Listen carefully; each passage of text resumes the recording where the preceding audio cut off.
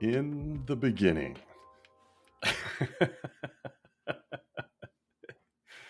I thought that'd be clever, and it's really not. Welcome to the Surviving Paradise podcast, an ex-Jehovah's Witness podcast that we hope lasts a very long time. Where do you jump off with a podcast like this? I can't even begin to tell you that you'll learn with me that everything needs to be transparent, needs to be organic, needs to be natural. So here we are. I've struggled with where to jump off with Surviving Paradise. I've struggled whether I even wanted to jump off with Surviving Paradise, but here we are. I think the time has come, and so I'm hitting the record button, and I'm about to launch into episode 1, and what I hope is something that really benefits people. If on the low end of the scale, it's in the least bit entertaining, that's fantastic. If it helps people heal or to not feel like they're absolutely batshit crazy after being a Jehovah's Witness, well, that's fantastic too. That's really the purpose behind this. So who am I? Why in the world do you want to spend any amount of time hanging around with me or hanging out with me on the Surviving Paradise podcast? Well, I am the host. My name is Stacy Bauman.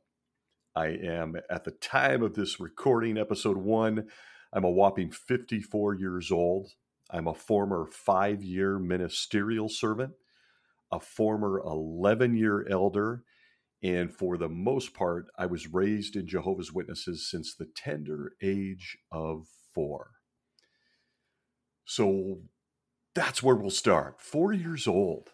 My earliest memory for me is in 1972 at my mother's baptism. If anybody out there listening was at Norco in Southern California in 1972, wow, would I love to hear from you. That is surreal.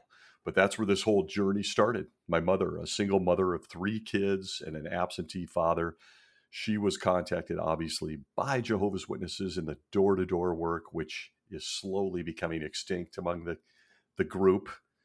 The group, that's the nicest thing I'm going to say throughout the course of this podcast. But in 1972, she was contacted, she got baptized, and that's where the journey began. I am the oldest of 3 kids. I have a younger brother and a younger sister, all of whom are no longer Jehovah's Witnesses at this point, and we'll unpack that journey a little bit. But a little bit more on me. So at 4 years old, so for the most part raised as a Jehovah's Witness, I grew up in the Bay Area in Marin County, just north of San Francisco. And then my mother moved us under a lot of economic duress. It is incredibly expensive to live in the Bay Area, even in the late 70s and early 80s for a single parent. She moved us to the Pacific Northwest outside Portland, Oregon in 1981. And I bring that up because for me personally, I believe that was probably the most critical move in my life. I really believe it was that move in 1981 that kept me in as a future Jehovah's Witness. I think if we don't move from the Bay Area, the friendships I was developing, my love for sports, my love for journalism, all of those things were really blossoming during that time period. I think if we don't make that move up to the Portland area, I don't think I ever stick with it. Sure, that's hindsight, but the truth is that's really what I believe. I just don't think I ever stick with it. We moved up here because we had family up here. I had cousins, an uncle and an aunt. The uncle himself was an elder at the time. And I think that really prolonged my time period and what I became as a member of Jehovah's Witnesses. So it's a real critical part of my history. Probably will refer to it more times than not throughout this journey. But again, I'm going to be very organic, very transparent about the good, the bad, the ugly, even with me personally on this long road to surviving spiritual paradise as a Jehovah's Witness. So during the teenage years there, I was a fatherless boy. I happened to be a big reader. I really, really took to the student or the studying side of not just school, but specifically, since this is the subject, Jehovah's Witnesses. It filled a void for me, particularly when we moved up north. I think that that's common, and I think that that's something that you will see weaves its way through my story and through a lot of my experience as a Jehovah's Witness. But I think that's common, particularly for young boys. And after all, That's the only reference point I have because I am a guy. But I was your classic kid that believed it on some level, but I didn't live it. I wasn't this uber strict Jehovah's Witness teenager, particularly prior to being baptized. I believed it. I felt a twinge of guilt when birthday parties were brought up. I didn't know what to say when kids returned from Christmas break about Christmas. But in the meantime, in all the other times, I was playing sports. I was hanging out with worldly kids, as they were referred to then, non Jehovah's Witnesses. And I was chasing girls. I had the typical crushes as a teenage boy. So I'm going to talk so much more about this because I know that I'm not alone in that piece of this history. And if you were somebody who was raised or lived through being a Jehovah's Witness kid in the late 70s or the early 80s, God, we're going to have some fun because there's going to be a lot of references to that, a lot of references to pop culture, the music, the sports, the fun that was going on during that time period. Might even drop a few references to my crush on Jacqueline Smith and that epic award-winning show called Charlie's Angels. Yeah, stay tuned. It's all in there. So I'll expand on this over time. But on the move up to north outside of Portland, Oregon, I was baptized on 5/25/85. Isn't that cute? That's so cute. I was still in high school. I was baptized at the very mature age of 17. And that's only slightly sarcasm, as a lot of kids in Jehovah's Witnesses, particularly in the last 20 years, are getting baptized as young as 9, 10, 11 years old, which is sick beyond definition. But at 17, that alone was pathetic. I was nowhere near ready to dedicate my life to a cult at 17 years of age. I didn't even understand the world around me. I didn't understand myself. On some days, I still don't. But at 17, absolutely ridiculous. And by the way, I wasn't living a high moral life of a Jehovah's Witness at 17 either. Again, I would be sure not to attend that birthday party. But when it came to my girlfriend, we were doing plenty of things we weren't supposed to be doing. So I think that that's such a common story with young Jehovah's Witness kids, particularly during that time period, but I'm sure it's even worse today. As time progressed, I got married at 17. I was married one day after my 19th birthday. Yeah. If you're listening and you grew up as a teenager as a Jehovah's Witness, you know exactly what was going on there. If you want to have a romantic relationship, a sexual relationship, you get married very, very young as a Jehovah's Witness. And I was right there with them. And by the way, I misspoke. It was one day after my 20th birthday. So in my mind, I was still basically 19 mentally by one day. Time ticked on. I was appointed as a ministerial servant at 22 years of age, and then moved on to being an elder at the ripe, highly experienced, mature age of 27 years old. I was one of the youngest, if not the youngest elder in the circuit at that time. I'd been giving public talks. I'd be going on shepherding calls. I'd been doing all of these things. And by the way, this is old school now as the religion has changed dramatically. We're going to talk about that, obviously. But a lot of these terms might even be newer to those that are newer Jehovah's Witnesses who might be listening. And if you are, that's brave. Nice job. But at 27, I was thrust into the role of being a congregation elder. I served as a watchtower conductor for 8 years. So I was at the top of the food chain in terms of teaching, as the Watchtower study is really the meat, or used to be the meat, of what Jehovah's Witnesses do in terms of learning. It's where all the new information pops, all the new doctrines, all the new light. The new light, going to be a whole episode. I was book study conductor for 10 years. I was the secretary at one point. I was a very active speaker on the circuit assemblies as well as at the district conventions. I was even an instructor at Kingdom Ministry School, which is the semi-annual school for elders where they get all the deep, dark secrets from the governing body, at that time out of Brooklyn, New York. I was actually utilized and assigned to be a teacher there. And if that doesn't shock you at this young age, by then 27, 28, 29, 30, this guy was actually on a stage looking out at men much older than him, teaching them how to deal with such delicate matters as child abuse, rape, their horrific policies on homosexuality. That was me. I was that guy. So you can say that in some ways, as I take this venture into podcast world, I'm going to be able to give some, I think, rare insights, although much of them are dated at this point, as I've been out almost 12, 13 years. We'll get into that. But just kind of speaking to some of the nuance of this host, I was really a go-to elder. And it took me a long time to kind of swallow that because it sounds so arrogant. But fact remains, I was that guy. I was still young enough to, I guess, be cool to the teenagers. I was approachable. And it took me a long time and lots of therapy to realize that a lot of that was because I genuinely care about people. I'm empathetic. I'm compassionate. I care, despite my fiery personality. And I think that made me very approachable. If you're someone who is an ex-JW or someone who's with an ex-JW or a JW listening to this right now, you know what I mean. In every congregation, there are those, not every, strike that. In many congregations, there are those that are a little nicer, a little calmer, a little cooler, a little more approachable. I was one of those guys. And I really think looking back that I was really only ever appointed for that reason.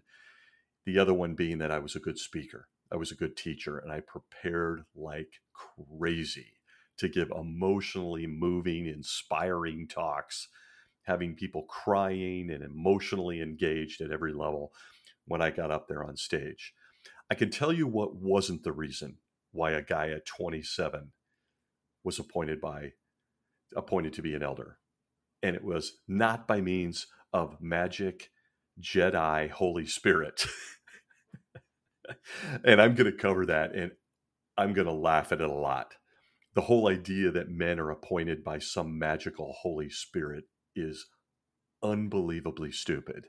And I will shed light on that, as have others that have obviously come before me. On the not so great side for me personally, and I am going to expose and lay bare even my own mistakes because I was a young man, and I should. I don't think there's anything to be ashamed of or wrong with that. During this time I was an elder, I married the same girl or sister twice. That's my Jerry Springer claim to fame. I divorced her the first time after she went out on the marriage. Lots of mental health issues. We're not going to go into that. There's no reason to. I remarried her some years later. During the first marriage, we had a son. I had custody of him. So we were single dad and little guy for a while. You can imagine what that did in the congregation for sisters, the single elder with his adorable young little son. But she came back some years later. We remarried, and really leaning into what I believed was the truth, that phrase, that Jehovah would make all this pain go away in the new system. I made the decision to get back together with her and remarry. That, as you might imagine, ended in disaster as all of the problems she was suffering from the first time reared their head again the second time. So many stories and insights to share, my own poor decisions, my own thinking and thought processes as to why to do that. All the while at this time, I am an elder in the congregation dealing with everyone else's problems. I was the guy that dealt with all of the other elders' teenagers, mostly their teenage daughters, to be honest. A few of the teenage boys, as most of the guys on our body had girls, daughters. Loved them all. Incredible kids. Still know some of them that are now women, have families of their own.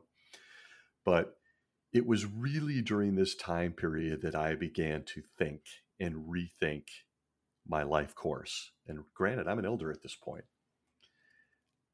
It was witnessing and dealing with and living and consciously advising through so much of the other elders' dirty laundry.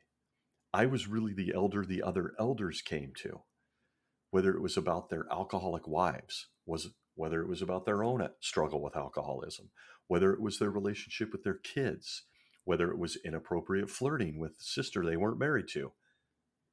Me. By this point, I'm not even 35 years old. And these are the things that I was dealing with as a congregation elder. And I want to say, and in a healthy way, after lots of therapy, I dealt with it really well as somebody could. But on a personal level, internally, particularly going through that second divorce as an elder and the way I was treated, I began to rethink things. There was a circuit overseer whose name I was going to use here, but I have learned he has since passed away, and I just as soon jump over that because it's not important, that I became intimately involved with on an advisory level during this time period. He was awful. He was unkind. And he felt that at this point, after the second divorce, which, he thought it was time for me to take a break, to step down. I agreed to do that. After I was reluctant, as the only thing keeping me going at that point was my son and my position as an elder, really feeling like I was making a difference among Jehovah's people. Some weeks later, I get a phone call from what was one of my closest friends in the world, also the presiding overseer in my congregation. He called me at work because he knew I would be emotional, would question him, might even get pissed off. He called me at work in my office to tell me, and I still can't believe it to this day, that they decided they weren't going to let me step down, that they were going to consider this a removal, per that circuit overseer. He was my friend. He and the other guys that I had talked to about stepping down, I knew all of their yucky, dirty, yucky secrets. I don't know any other way to say it. I'm going to be transparent.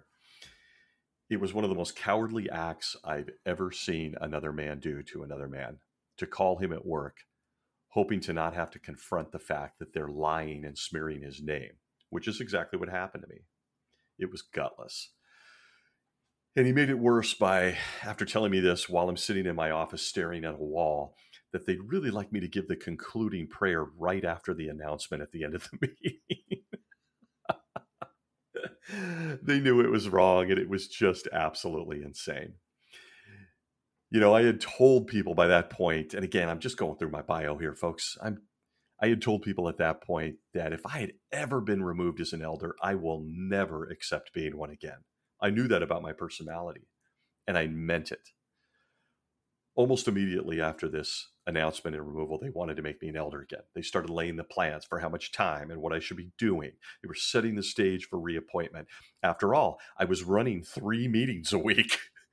I was running the Watchtower study. I had a book study, and every single week I had a meeting on the service part. Oftentimes I had to fill in for the theocratic school overseer. Now all defunct meetings. So if you're listening, you'll have to look all these up. But it kept you very busy. So they were laying the groundwork. I knew it wasn't going to happen.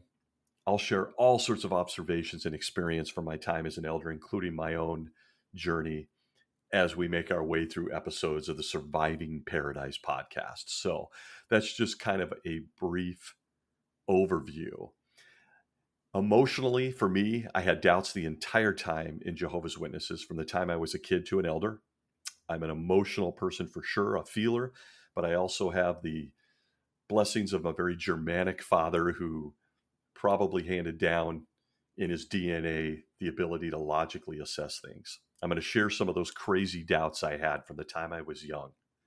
They're literally, during different times in my life, I thought I was just absolutely crazy even to think such things, because it was in conflict with the governing body, the anointed, Jesus brothers. Only to find out many years later, I wasn't crazy at all. And if you're listening right now, you're not crazy. That sound in your gut, that sound in your head, that voice, there's a reason for it. Jehovah's Witnesses are a cult, and we'll unpack some of that too. So just speeding this up a little bit, after that 3.5 year, after being removed for roughly about 3.5 years, I stayed in Jehovah's Witnesses. They put me to work like an elder, even though I didn't have the title. But on a social level, for the first time in my life, I felt young. I felt free. I didn't have the responsibilities that it took to prepare and be at 3 meetings a week. I didn't have the pressure to do shepherding calls, wondering if the kid over in the corner who looks sullen and depressed, how I can help them. I just didn't have any of those responsibilities anymore. So I basically, for the most part, reverted to being a teenager again. So in my 30s, suddenly single, suddenly not an elder, suddenly not put on a pedestal. I very openly dated lots of sisters, most of them younger than me, which was ridiculous. Looking back, was it a terrible crime? No, but it was silly. And it wasn't too long into that I realized, God, I'm acting like a punk kid. But I just had this feeling of being almost adolescent again. I just didn't have the responsibilities I got from the time I was 20 years old up until that point. But something else very interesting happened to me during this time. I had always been preparing and studying for the congregation, as I mentioned. For the first time, I decided to study my faith for me. And I did. I went looking to prove it all over again to myself. I had lived through so much hypocrisy, so many dirty secrets, so many bizarre doctrines and things that I didn't understand. I stood up there for 8 years as a Watchtower conductor, teaching things that I myself deeply questioned on more than one occasion because they were ridiculous. Don't even get me going on the Revelation Climax book, which I'm going to do an entire episode on. Anytime they touch on Revelation, it's a big mistake. But that book, which we studied I believe 3 times, I was a book study conductor for that. It got to the point where the group that I was studying with knew that I was being sarcastic. I was laughing. I was laughing at some of the assertions in the Revelation Climax book.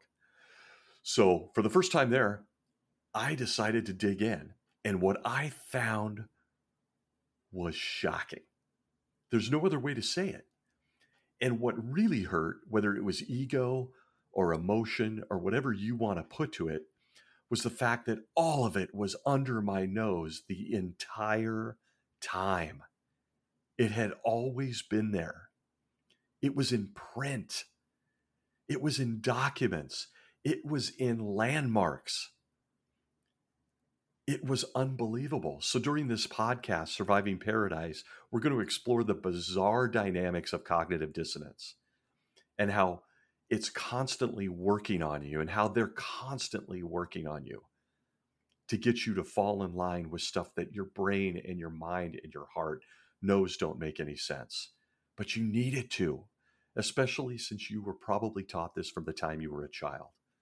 It's deeply damaging, deeply damaging. So again, I dug in and I was looking at all of this stuff. I went to Brooklyn Bethel multiple times. I went to the United Nations. Oh boy. I examined official court documents, including last will and testaments of some of the former Watchtower presidents. I went to grave sites. I got on airplanes and went to former Jehovah's Witness landmarks. I had always been a good student. I had read the Bible multiple times. I had read a great deal of the literature. I crafted emotional, heart-rending talks. I took teaching very seriously. But after this journey, I felt like I was in a new religion.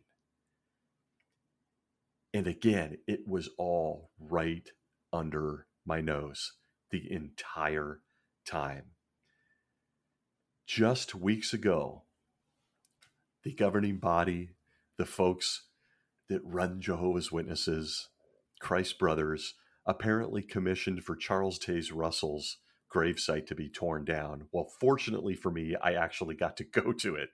I got on an airplane, flew there, stood, touched it, and I can tell you honestly, it is one of the biggest memories of my life because I've never laughed so hard that I was almost throwing up.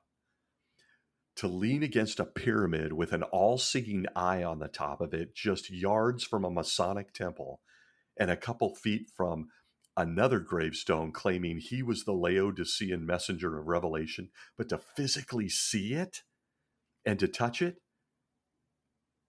I've never laughed so hard in my life. Never laughed so hard in my life. They just recently tore it down in September of 2021 because it had become almost a mecca for ex-JWs to be able to go and see it and to think, holy shit, what have I been a part of my entire life? It was an uncanny experience. And for me, those 3.5 years after being removed as an elder, to stick around the religion. I bounced around. I even changed congregations. I'd been in basically one congregation my whole life. I wanted to see if they all worked the same. I suddenly realized I didn't know. I'd been an elder. I'd been used on committees. I'd bounced around. I didn't really know this stuff. I think one of the greatest memories, and I'll share it down the road too, is when I walked into an investigative meeting for a judicial committee, and I looked at the elders, and not any of them even had a Bible in the room, but they were going to tell us how Jehovah and Jesus wanted us to live our lives. It was insane. I'm sure they remembered me after that meeting. So I left Jehovah's Witnesses for good in February of 2009. There wasn't any big catalyst other than at the end of that 3.5 years, I was basically on the periphery. I'd go to a meeting here and there. I was dating some Jehovah's Witness sisters, all of which came to an end almost immediately. I was essentially on a business trip in Orlando, and I got an email from the wife of a brother. God, those terms are stupid. A brother I had been friends with for several years, complaining about some congregation drama. I'm sitting there trying to counsel her, realizing I'm not an elder. Why the hell is he and his wife contacting me about this?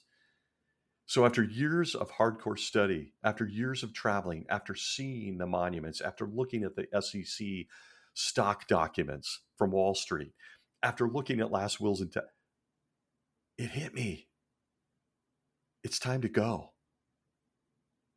I often look back on that day in Orlando in that condo and wonder if he and his wife, just kind of peripheral friends over the years, have any idea of the impact they had on my life. It was really their ridiculous drama that just kind of had me lay back in a chair and think, what am I doing here? So in February of 2009, I left Jehovah's Witnesses. I was not shy about it. I was fairly well known, obviously, in this region of the country, this city, after being an elder for many years, well over a decade. And I wasn't shy about it. I'm leaving. Don't follow me. If you do follow me, I'm going to make life a living hell for whoever follows me. Never heard from a person again. No one. Believe me, that too had its impact and made me realize that despite the endless claims that Jesus left all of his sheep to search for the one that had strayed, none of these elders, none of these lifelong friends, none of these people ever came looking for me. Never even placed a phone call. None of them.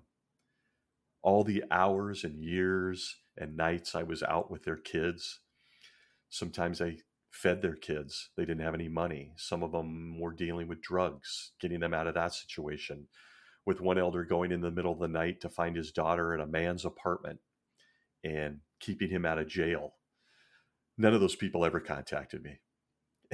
I say it with a smile so that you know, yeah, you go to therapy, you work through some of this stuff, you realize it was all a lie. And then when you get out of it, it's so peaceful and it feels good. And therein lies a lot of the reason why the jumping off point for Surviving Paradise, the podcast, is happening.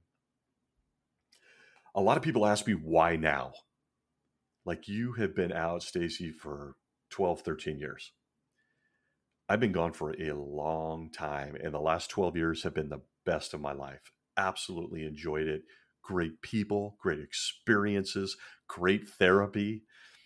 Just an unbelievable, blessed time in my life. Why, when things are going so well and you've had so much happiness, would you decide to jump back into this? I'll tell you, it wasn't something that was easy for me. I don't want to say it was really that hard, but to just think about talking about it wasn't like, oh yeah, let's do it. Yeah, I resisted. I was like, why? I don't care. This isn't a part of my life anymore. One of the things I've learned in therapy, and maybe it's my personality, I admit that, is that I'll always probably have some sort of warped fascination with the whole thing, with Jehovah's Witnesses. Just 2 days ago, I got my brand new copy of the 2022 Elders Handbook. Yep, they're still updating and sending those out to the fellas. I got mine. I haven't even looked through it. I perused it, laughed. It's good to see that elders now, they're promoting that they should be appointed as early as their early 20s. My God. My God. but they are. But I watch it. I watch it from afar. I watch it on the periphery. I do have a almost strange fascination with what they're doing now. I think I always will. And when people try to understand that, I say, you probably never will. In a lot of ways, maybe I don't even understand it. But the closest illustration I can use, will I get a good on this in the theocratic school? The closest illustration I can use is, for me, it's a lot like how people probably feel watching reality television. I think I hate those shows, don't watch them, but I think that's probably the same dynamic. It's like reality television for me. And so in some sick sort of way, I watch it still from afar. It's not often. It doesn't dominate my life. It's every so often.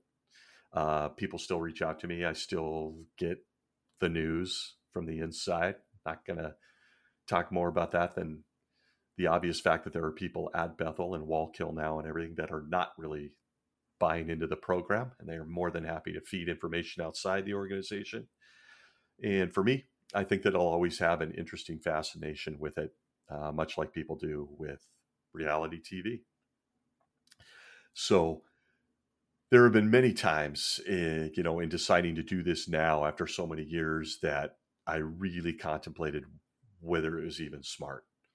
As a Jehovah's Witness, I always marveled, and this is from the time I was a kid, going to district conventions at the Cow Palace in San Francisco, to Memorial Coliseum in Portland, the Tacoma Dome in Washington.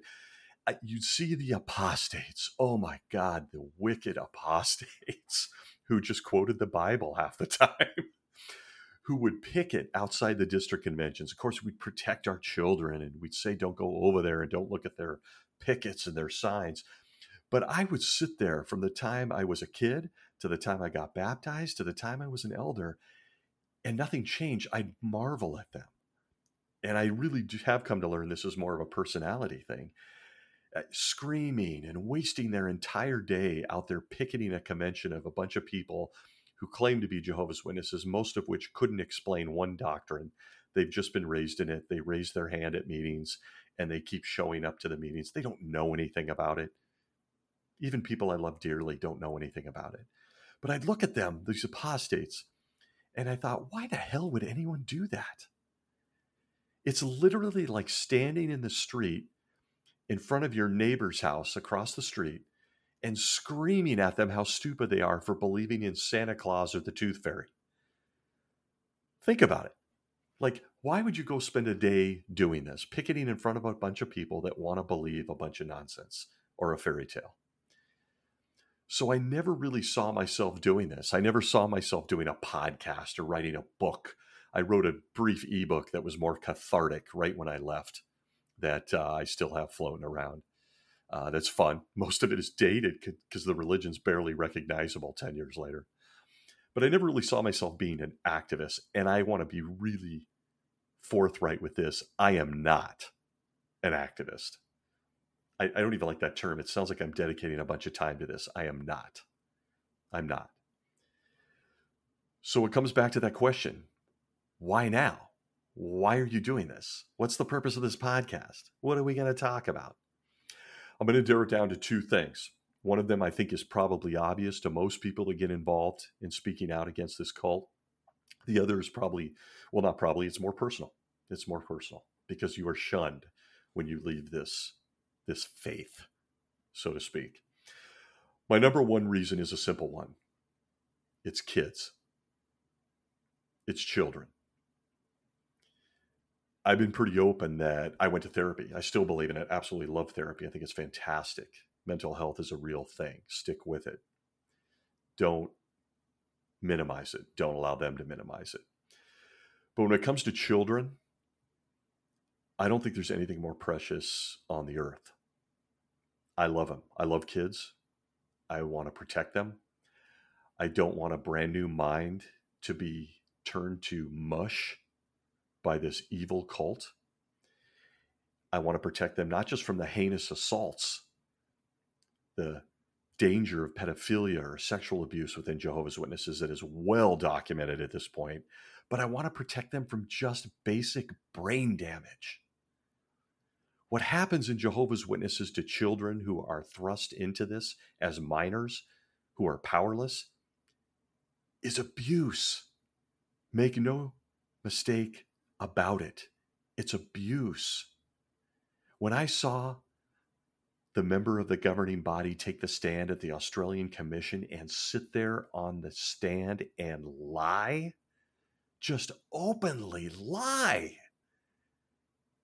I knew then and there something flipped in me. It was still years ago before I came to this point, but it really, really lit a fire in me to do what I can to help kids. And I don't care if it's kids plural or it's one. I don't want anyone to be exposed at a young age to this crap, because physical abuse is a lifetime, so is mental abuse. Your views on people who don't share your faith, people who are gay, people who are from a different race, people who live in a different part of the world, other religions, everything is deeply, deeply damaged inside of Jehovah's Witnesses. Now, if you're a JW listening to this, you're going, oh, come on, man.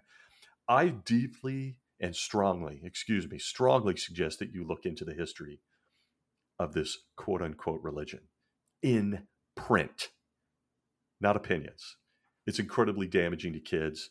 And if there's anything I can do while on this planet to help children, I will. Reason number one. Reason number two, more personal.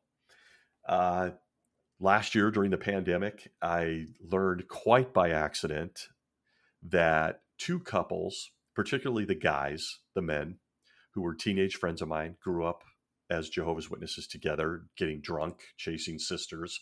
Then we straightened out and became good brothers. Two of these couples who I really do love, and I think are really good people, though like all of us troubled in some areas, decided to finally shun me after being out 10, 12 years. They'd kind of, one of them, who was one of my dearest friends of my life, was in contact and then started to peter out. And then suddenly I was shunned. And I learned about it on social media, which I hate and I'm rarely on, but that's how I accidentally learned about it. And it explained why no phone calls were taken, no texts returned. And I realized, I've been shunned. And at that point, not only did I deal with how cowardly and pathetic this was on their part to not pick up the phone and at least say goodbye. They would have gotten nothing but a wonderful conversation, me telling them I love them, I understood, good luck, always here if you need me. They didn't have the balls to do it. They didn't have the balls to do it. It's that simple. They're cowards. And I don't care if they ever hear this. I doubt they ever will, but if they did, it was cowardly. That's not how you treat people you've known for almost 40 years. So that move started in something in me that you expect I'd be angry. You'd expect I'd be hurt. I think there was disappointment.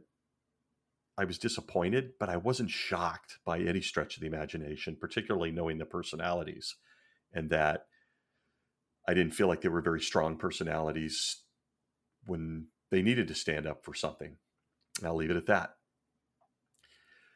But the fact that they didn't call and say goodbye really started something in me I didn't expect. And again, it wasn't bitterness. It wasn't anger. I felt unusually free. I don't know if anyone out there listening could even understand that, but I felt free.